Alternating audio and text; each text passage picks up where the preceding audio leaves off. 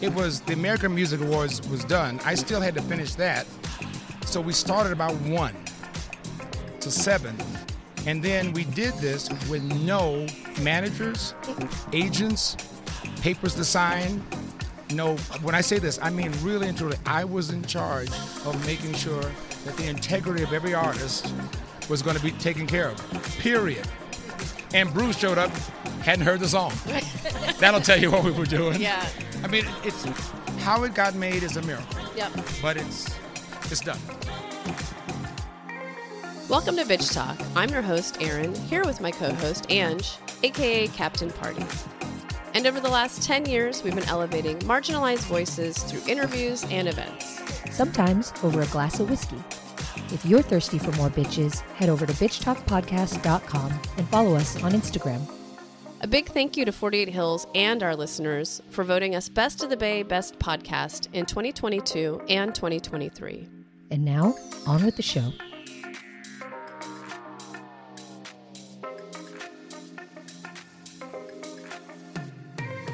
Welcome to our Sundance and Slam Dance coverage. Today we're highlighting Sundance documentary, The Greatest Night in Pop, as well as the press line for The Greatest Night in Pop.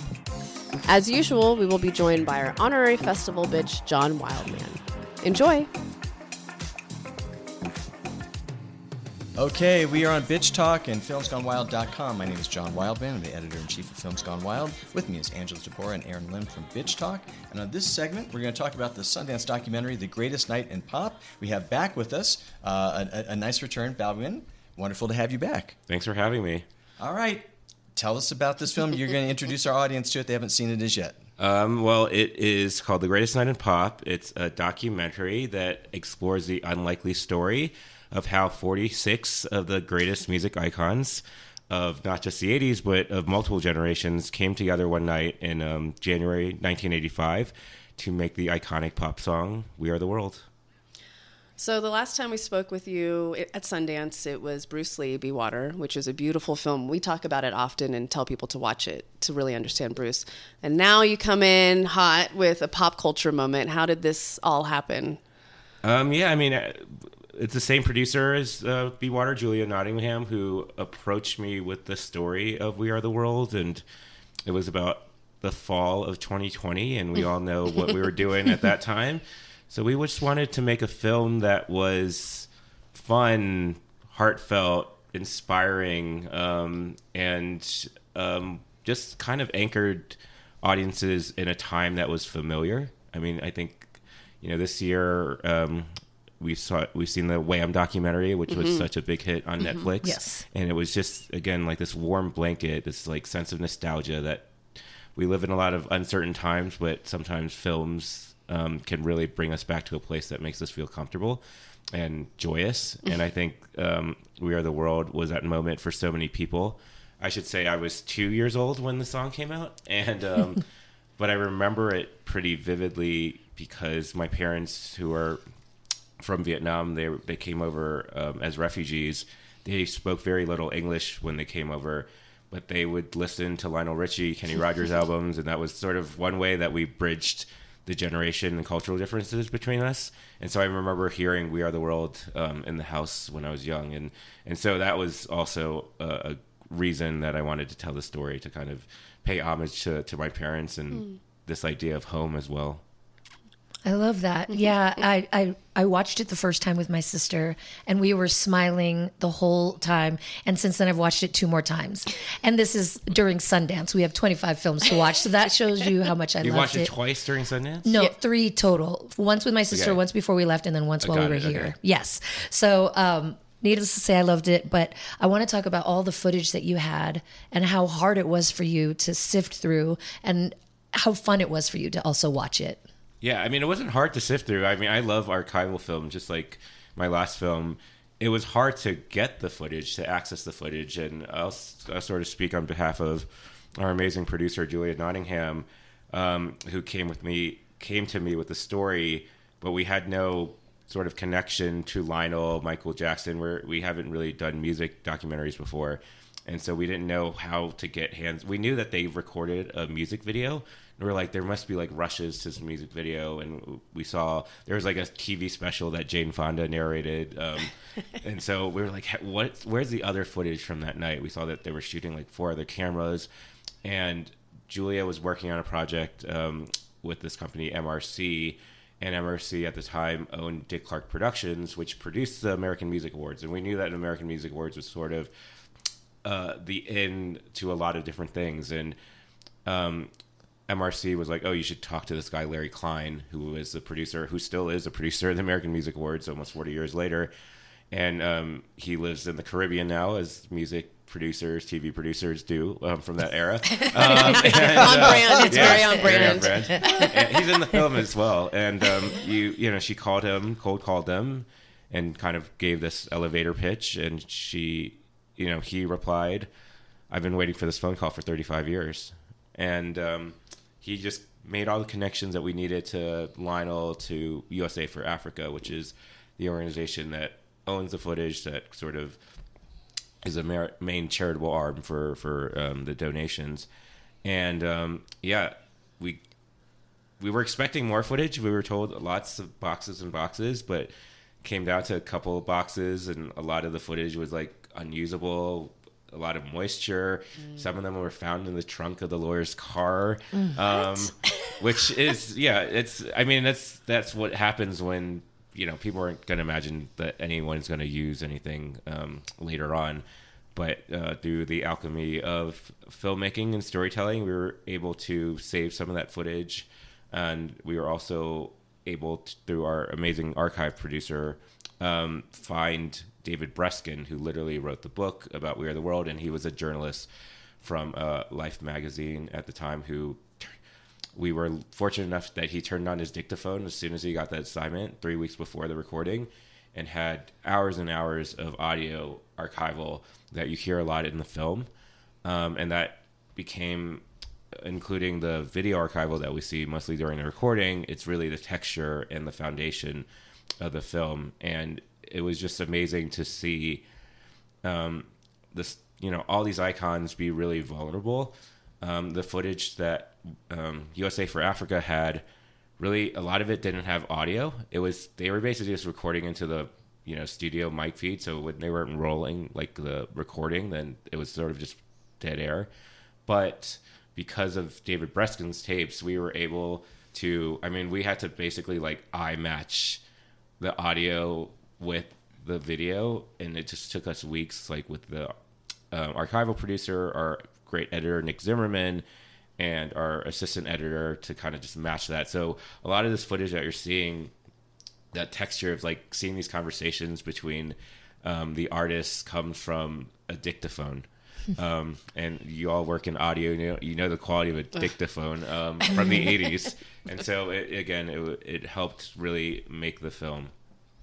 Let's talk about the people who talk to you now after the fact.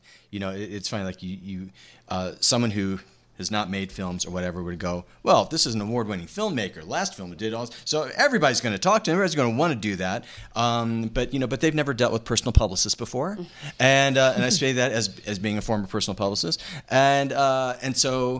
and people can have various reasons for not wanting to be available, for not wanting to do stuff, and being difficult. And then some people be super enthusiastic. So talk about the people that are in the film, and talk about a couple that got away. Yeah, well, in a way, it was life imitating art. If you've seen the film, it was hard to kind of lock down a lot of artists because they were trying to say yes for a song that didn't exist yet. There were no lyrics. There was really nothing. You were just sort of saying yes to an idea. But on the same point as the original story, we luckily had Lionel Richie as part of the team. And when Lionel called up Bruce Springsteen personally, we should have recorded that phone call. I don't know why we didn't, just for behind the scenes. But Lionel called up Bruce, and once Bruce said yes, then that helped us get a lot more people involved. And we often say that the film was a reflection of the song, because we were just trying to get all these I mean, we're doing this over like a 3-month like shooting period. Like trying to get everyone to do it in one night, like Lionel and the team did, was crazy. But over 3 months, it was even hard to kind of like lock down the schedule. I was pretty adamant about shooting the interviews in the actual studio where it happened. So we shot in A&M Studios, which is now Henson Studios, just to kind of feel the energy of the room. These people are, talking about a night that happened almost 40 years ago, and it's like one night. So when they came back into the room, they really felt the spirit, and the memories like came alive to them in many ways. And it is really great because they're like going, and Bruce sang over here, and Cindy was over there, and it really does add such a warm aspect to it. Yeah, I mean, I'm not the biggest fan of just sit down interviews and talking heads, but if there is a narrative reason for that talking head, and people are, we have such compelling stories and compelling participants like Huey Lewis and the such, but again, once we had Lionel involved, it was easier to get everyone else involved. But again, there's traveling time. These people are icons of a generation. It was hard to lock down everyone. Of course, I would have loved to talk to Bob Dylan, but Bob Dylan is sort of the white whale in many ways for everyone. Like, I don't think he's done an interview in the past 6 years. But I also am kind of grateful that he didn't do the interview, because for me, he's one of the best subjects of the film, because he has a full arc, right? I mean, he comes in a humorous way, but at the end, there's a redemption. There's a sense of vulnerability and accomplishment and triumph. And so just to see it in that moment, Bob Dylan sort of being in 1985 Bob Dylan, rather than us sort of him reflecting. And as Bruce Springsteen says in the film, Bob Dylan's an enigma. So we kind of keep him as an enigma in many ways by not interviewing him. We Are the World was, always playing at my house. I think I was like 7 or 8 when that came out, and as you know, on the press line, I still had my 45, which was crazy. That was the original one? That's my original, oh, wow. And I didn't know it was hiding in this is hilarious, the Do They Know It's Christmas sleeve. Oops, or not. So, but I know. So I forgot, because I'm a huge Huey Lewis fan, coming from the Bay and San Francisco, that he's kind of the hero a little bit in this film. But were there moments where you're like, oh yeah, I forgot the Pointer Sisters were in there? Seeing that archival footage, did it jog your memory of some other folks that were a part of that? Yeah, I knew the song more than I knew the music video, because again, my parents played the record over and over again, and they never had let me watch like MTV or anything when I was younger. But yeah, definitely the Pointer Sisters. You're reminded of the people who are not with us anymore. That too. And that, even sadly through the making of the film, we've lost Harry Belafonte, who is the reason the song happened. We've lost Tina Turner. Yeah. And so when I was watching the footage again, those were the moments that kind of stood out to me, and the people that stood out to me. I mean, everyone asked why Dan Aykroyd was there. I mean, Dan Aykroyd was a big star. And, yes. In the film, we say, Harriet says she wanted Dan Aykroyd. And so Dan Aykroyd came. And that's what I love from watching the film. All of their personalities shine through so obviously. So now I've started a drinking game where you have to decide which musician you would have been that night. So which one do you think you connected with the most? First off, I love Cindy's line the most. Like, her actual part in the song is just so iconic. But just from making this film and knowing the stories, I love Huey, and just like that vulnerability. Mm-hmm. And then he just kills that line, though. Like, he just takes it to another level. And again, I can't imagine anyone else with that line and the harmonies. Exactly. And he's filling in for Prince. Like, correct. That's crazy. Correct. As you wear a Prince shirt. I had to bring him into the conversation. Yeah. And I also have to say the moment with Sheila E. It's one of the more interesting moments for me, because you think it's just a full on love fest, and you kind of forget the insecurities, you kind of forget that aspect, which the film really brings out and makes the whole thing even more human. Yeah, I mean, we're so grateful that we got to talk to Sheila E. And yeah, the moment is, I don't want to spoil it for people who might haven't seen the film, but it is a heartbreaking moment. And she's, during the interview, she told me she's never told the story to someone on camera. And so I knew we had to include it in the film. And I'm, honestly grateful to Lionel for not, he trusted us with making this film. He didn't have any notes for the cut. He just sort of told us, he says it often on press, like, you wouldn't tell Picasso how to paint. I'm just quoting Lionel there. I'm not comparing myself to Picasso. No, that's fine, Val. That's fine. That's fine. But yeah, I think, and he said it at the Q&A of the Sundance premiere that's what happened. And there's no, this, for me, it's, we wanted to tell an honest story, but at the same time, celebrate the power of music. I think Sheila's moment is something that definitely stands out, and I hope viewers really see that as well. All right. Well, again, the film is The Greatest Night in Pop. It's just a joy to watch. We've been talking with director Nguyen. It's been wonderful having you here. Great. Thank you so much. This episode is brought to you by Fancy Bitch, Harmony Fraga, owner of The Social Study in San Francisco. Bitch Talk would like to give an extra special thanks to our caviar bitches: Antoinette Tabora, Annie Tabora, Courtney Kita, a.k.a. C-Note, Tim Sika, Sign the Show, and Arabella DeLuco, founder of WeXL.org. Hey, Val. Yeah, we're gonna. What's up, Val? Yes, what's up? We'll see you in a couple days. Hi. And I got my original. I found it.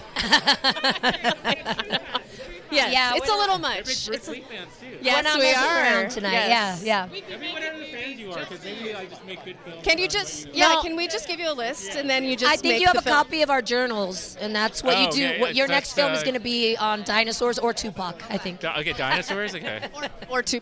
or Tupac. I do it. We actually need some ideas. We don't have a third We got a film new development yet exec together. right here. Yeah. I mean, we'll help you. Yeah.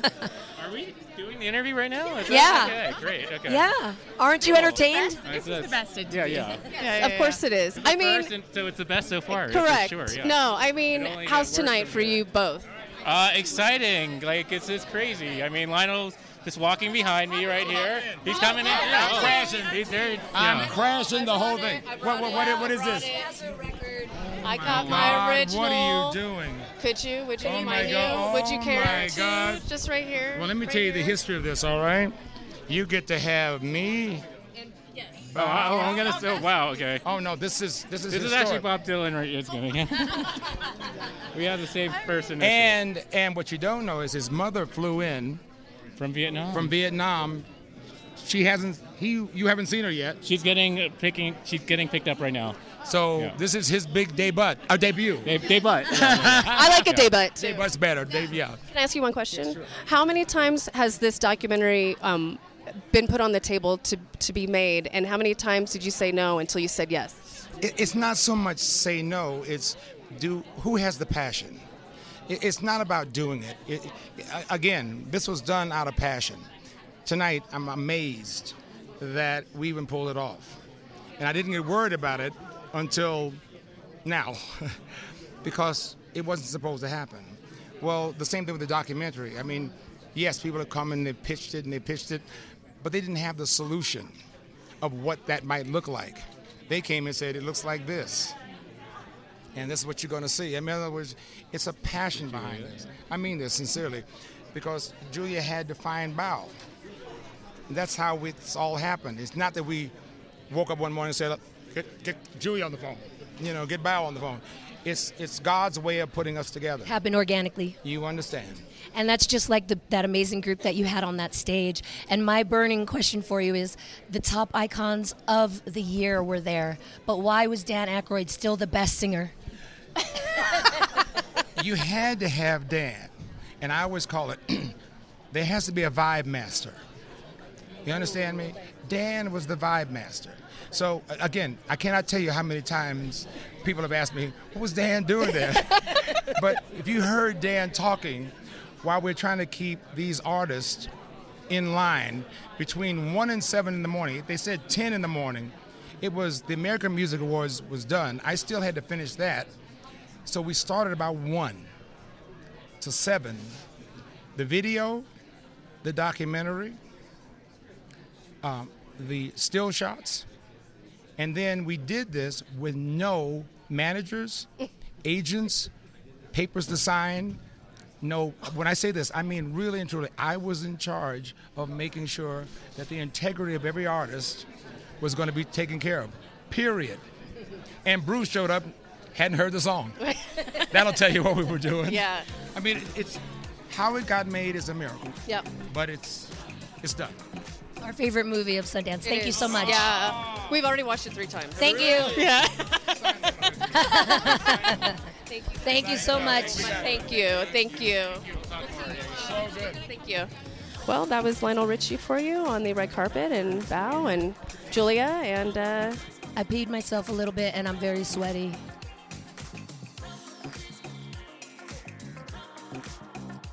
thanks for joining us on today's show. You can find more information about this episode in our show notes. If you're missing us, you can visit us at bitchtalkpodcast.com to sign up for our newsletter and buy us a cup of coffee. Did you know we're also on the radio? You can find us at bff.fm. And lastly, rate and subscribe wherever you listen to podcasts. All the cool bitches are doing it. This podcast is a proud member of the BFF.fm podcast network. Learn more at podcasts.bff.fm. BFF.fm, best frequencies forever.